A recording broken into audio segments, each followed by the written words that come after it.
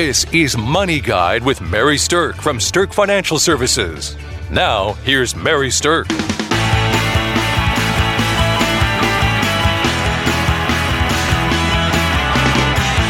Welcome to Money Guide with Mary Sterk, and today we're talking about 10 things that you really do need to know when it comes to your IRAs. There are many different kinds of IRAs, and we get questions all of the time about what type of IRA is right for me, how much can I put into these, how can I get money out of these, can I consolidate these? I mean, there's all kinds of questions that people ask. So I wanted to do a show today about some of the things that are important to understand about your IRAs, and at the end of today's show, we're going to talk a little bit about how the CARES Act allows you to have some certain unique provisions this year because of the coronavirus pandemic. So let's go ahead and dive into some of the rules surrounding IRAs that are really kind of impactful when it comes to planning for them to have them work as effectively as possible for you. So the first thing I want to say is that for someone to have an IRA, most of the time, if you're going to contribute, you need to have what's called earned income. And earned income means wages. So if the only type of income that you have is passive income, like from rental houses or something like that, that doesn't count as earned income. You have to have it be what we call wage income. Now, there's one exception to that earned income rule, and that is when you have a non-working spouse. So a non-working spouse, meaning someone stays at home while somebody else is working, you can actually qualify to put money into an IRA even though you don't have earned income. So there are some limits to how much you can put in, so let's discuss those right up front. The IRA rules in 2020 is that you can contribute up to $6,000 into your IRA each year, or if you're 50 years old or older, you can do $7,000 into it. So if you are that non-working spouse, those limits apply to you too, based on your age. Okay, so that kind of helps you understand, like, step one is the hurdle to be able to actually contribute to an IRA is there's got to be wage income coming into the household for at least one spouse. Okay, the second thing that I want to clarify about IRAs is that you can't own an IRA with someone else. An IRA is always owned individually by one person. So a lot of times we have married couples come in and say, well, can't I put this IRA into both of our names? And the answer to that is no. An IRA is always individual. What you can do is you can list your spouse as the primary beneficiary. So if you die, then that IRA will move over to your spouse and can become theirs if that's what they choose to do. But you can't own them jointly. You have to own them individually. All right, number 3 in our top 10 list when it comes to IRA planning is how the taxes work. And let me tell you, this is really the big one. This is the thing that is most important, I think, when it comes to IRAs to understand is how the taxes on things work. And the reason that this can get confusing for people is because there are many types of IRAs. So I'm going to dig in a little bit to the main 2 types that people use. We call them a traditional IRA and a Roth IRA. Now, they're both taxed completely opposite of each other. So the traditional IRA, you don't pay taxes on the money that you put in.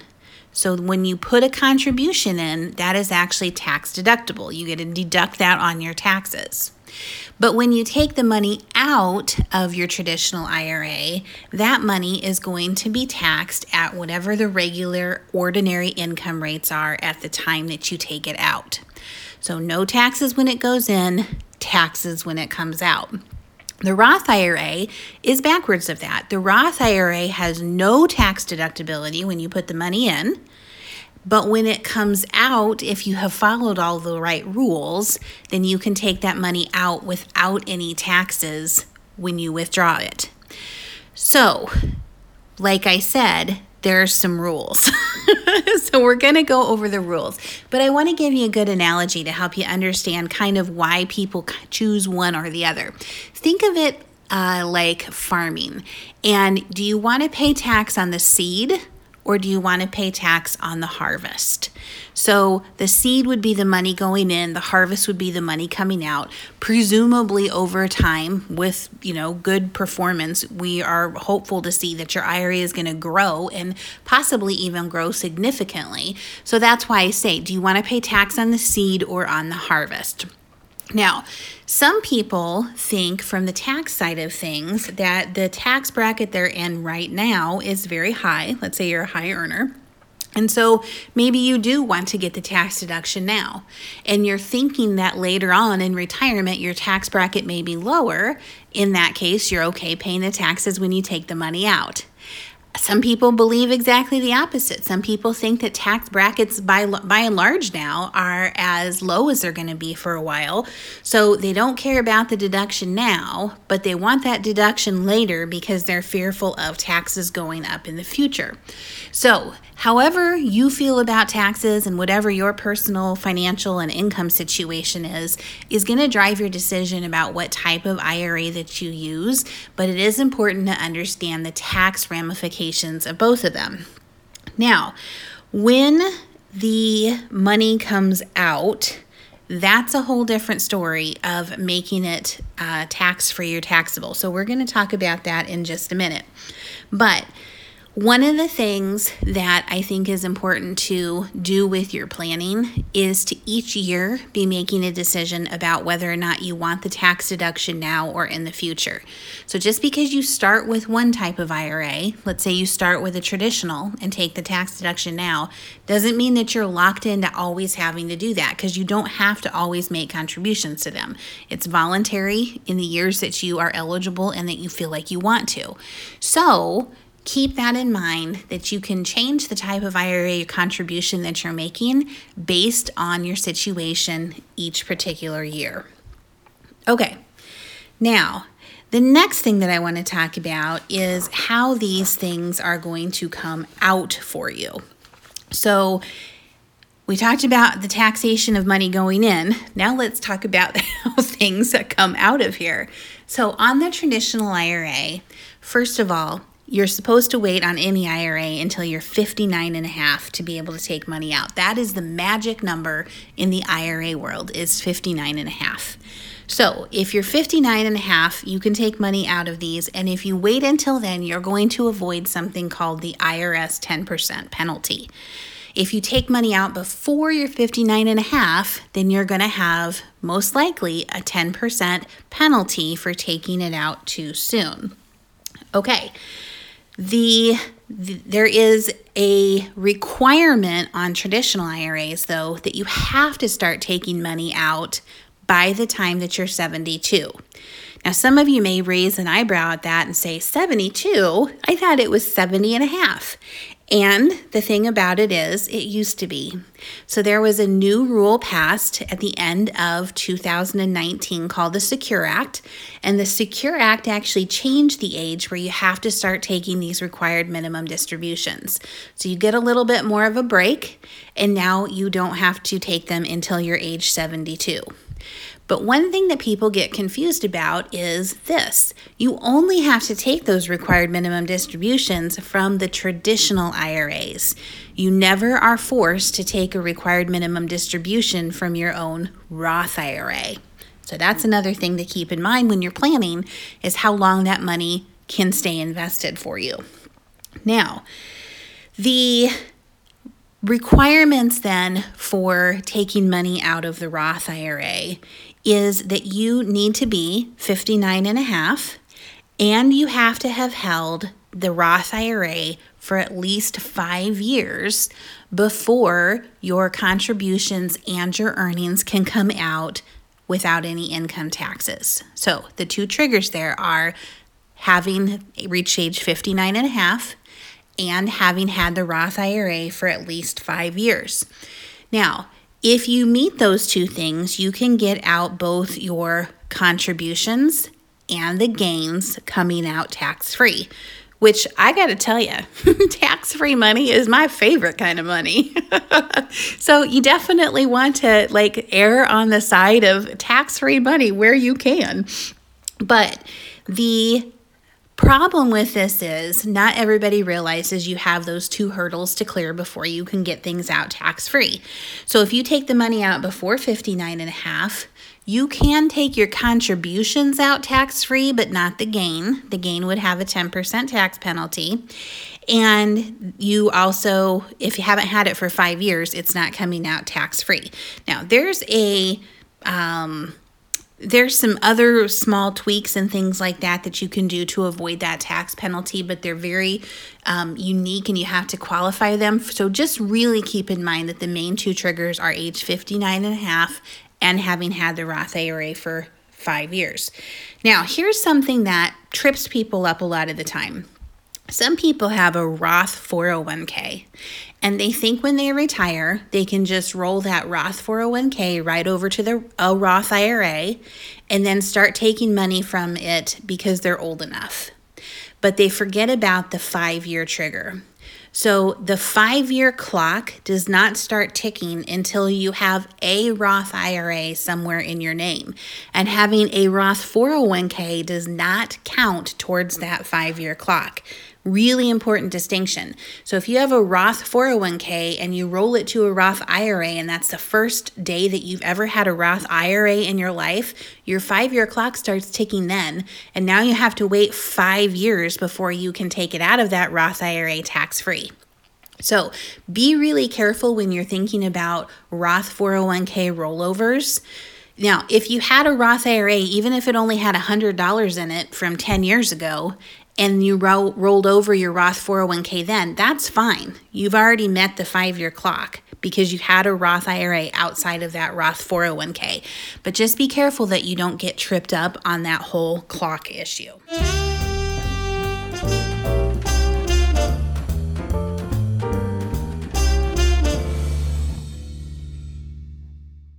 Congratulations to Mary Sterk for being named 3 years in a row to the 2020 Forbes list for Best in State Wealth Advisors and Top Women Wealth Advisors.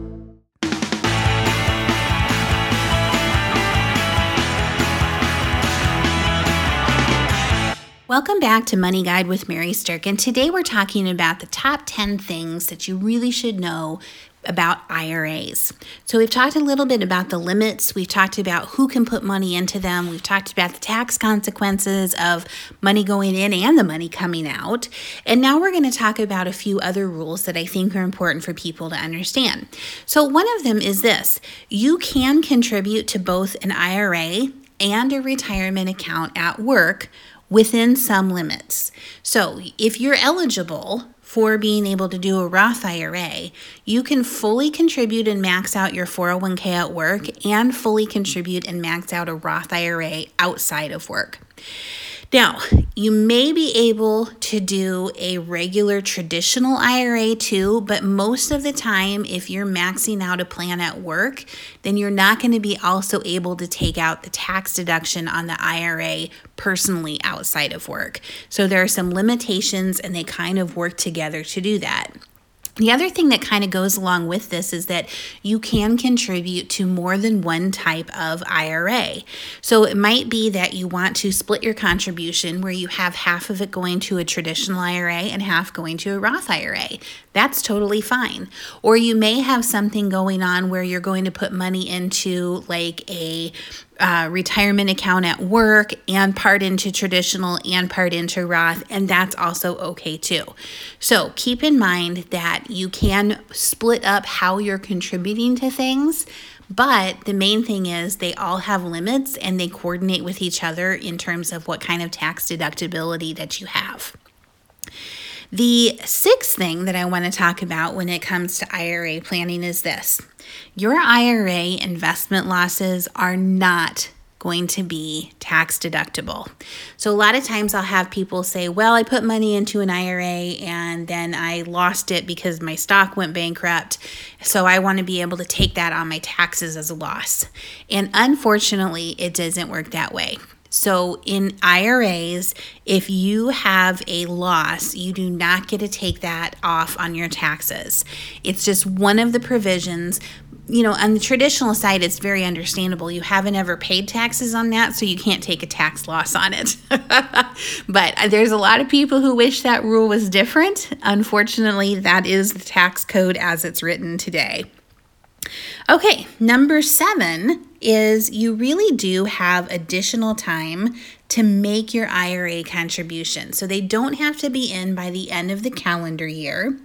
You normally have until April 15th following the end of the tax year to make your contributions, or possibly even until your tax filing deadline, but most of the time you want to stick with that April 15th timeline.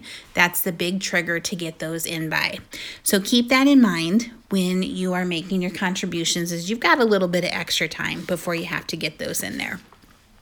Okay, rule number 8. You can't contribute to a Roth IRA if your income is too high. So here's the thing. There are income limits for people who are contributing to the Roth IRAs. So for single taxpayers in 2020, you are going to get phased out on how much you can put into the Roth IRA if your adjusted gross income is between $124,000 and $139,000. And if you're married and filing jointly, your modified adjusted gross income, if it's between $196,000 and $206,000. You just can't contribute at all if it's over that $206,000 number. So there are those limits, and you have to be able to look at them. And that's part of the reason why we get that extra grace period that I just talked about, is so that you have the time to be able to say, how much was my income for the year, and am I eligible to make that contribution? Okay, number 9 is this.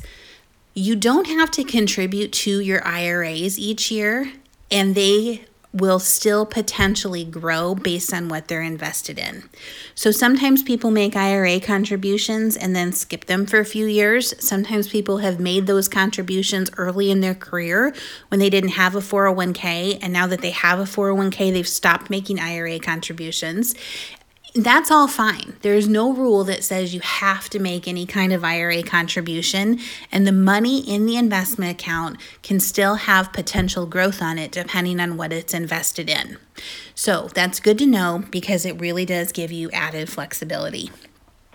Okay, number 10, the final rule that I want to talk about on IRAs today is this.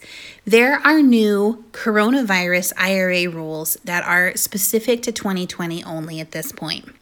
So by December 30th of this year, you can actually take out of your IRA a total limit of $100,000. Now, this is an aggregate limit, meaning that you can't do $100,000 from IRA number 1 and $100,000 from number 2 and $100,000 from your 401k. It's a total of $100,000. But if you have what's considered a coronavirus-related financial hardship, you can take this $100,000 out and you can avoid the 10% IRS withdrawal penalty. Now, taxes are still going to be due on it, but you've got some flexibility on the taxes. You could pay the taxes all in 2020, or you can actually spread it out over 3 years. You can spread it out over 2020, 2021, and 2022. So that's kind of interesting, because you have access to money without the penalty, and you can spread the tax consequences out. But in order to qualify for this, you have to meet some rules, and you want to be real careful with these, because you don't want to take advantage of these and then get caught and have to pay it back or have tax penalties. So if you are someone who is diagnosed with COVID-19, or you're someone whose spouse or dependent is diagnosed with it, or you're an individual who has experienced adverse financial consequences as a result of being quarantined, furloughed, laid off, or having work hours reduced due to the virus, or if you're unable to work due to lack of childcare related to the virus or the disease, or for business owners being unable to work due to a closing or a reduction of hours of your business because of lockdowns, or they say other factors determined by Secretary of Treasury. So those are the rules. If you're one of those, if you meet those guidelines, then you may be eligible to take out this $100,000 distribution from an IRA or your 401k if your 401k is participating, and avoid the 10% IRS penalty, and you can either pay it back, or if you don't pay it back, then you can pay the taxes on it over the course of the 3 years. So that's a really interesting and unique IRA rule that is super specific to this year. There hasn't been any chatter that I've heard yet about having this extend past the end of the year. And let's all collectively hope that we don't have to worry about this so much past the end of the year. I think that would be wonderful news for all of us. Anyway, that kind of helps you understand a little bit of additional access you have and some tax relief related to the CARES Act that is because of the COVID-19 pandemic. Okay, I hope these rules have been helpful for you to understand how to work with your IRAs in the best way possible. Now, at the end of the day, one of the bigger decisions you have to make with your IRAs is how you want those invested. And of course, that's where we hope that you give us a call, talk to one of our financial planners to make sure that your IRA is actually invested in the most effective way and is aligned with the level of risk that you feel that you're comfortable with as you have that IRA during your lifetime. So thanks for listening to Money Guide with Mary Sterk. The views expressed are not necessarily the opinion of your audio provider and should not be construed directly or indirectly as an offer to buy or sell any securities or services mentioned herein. Investing is subject to risks, including loss of principal invested. Past performance is not a guarantee of future results. No strategy can ensure a profit nor protect against loss. Please note that individual situations can vary. Therefore, the information should only be relied upon when coordinated with individual professional advice. Securities and investment advisory services are offered through Woodbury Financial Services Incorporated, member FINRA SIPC. Insurance offered through Sterk Financial Services, which is not affiliated with Woodbury Financial Services Incorporated. Neither Woodbury Financial Services Incorporated nor its representatives provide tax or legal advice. You should consult a qualified attorney or tax professional to answer your specific questions. Sterk Financial Services is located at 350 Oak Tree Lane, Suite 150, Dakota Dunes, South Dakota, 57049, and can be reached at 605-217-3555. Forbes' Best in State Wealth Advisors list includes 10 recipients per state. The award is based on qualitative and quantitative data, rating thousands of wealth advisors with a minimum of 7 years of experience and weighing factors like revenue trends, assets under management, compliance records, industry experience, and best practices. The award is not based on portfolio performance or client reviews. There is no fee in exchange for rankings. Third-party rankings and recognitions are no guarantee of future investment success and do not ensure that a client or prospective client will experience a higher level of performance or results. These ratings should not be construed as an endorsement of the advisor by any client, nor are they representative of any one client's evaluation.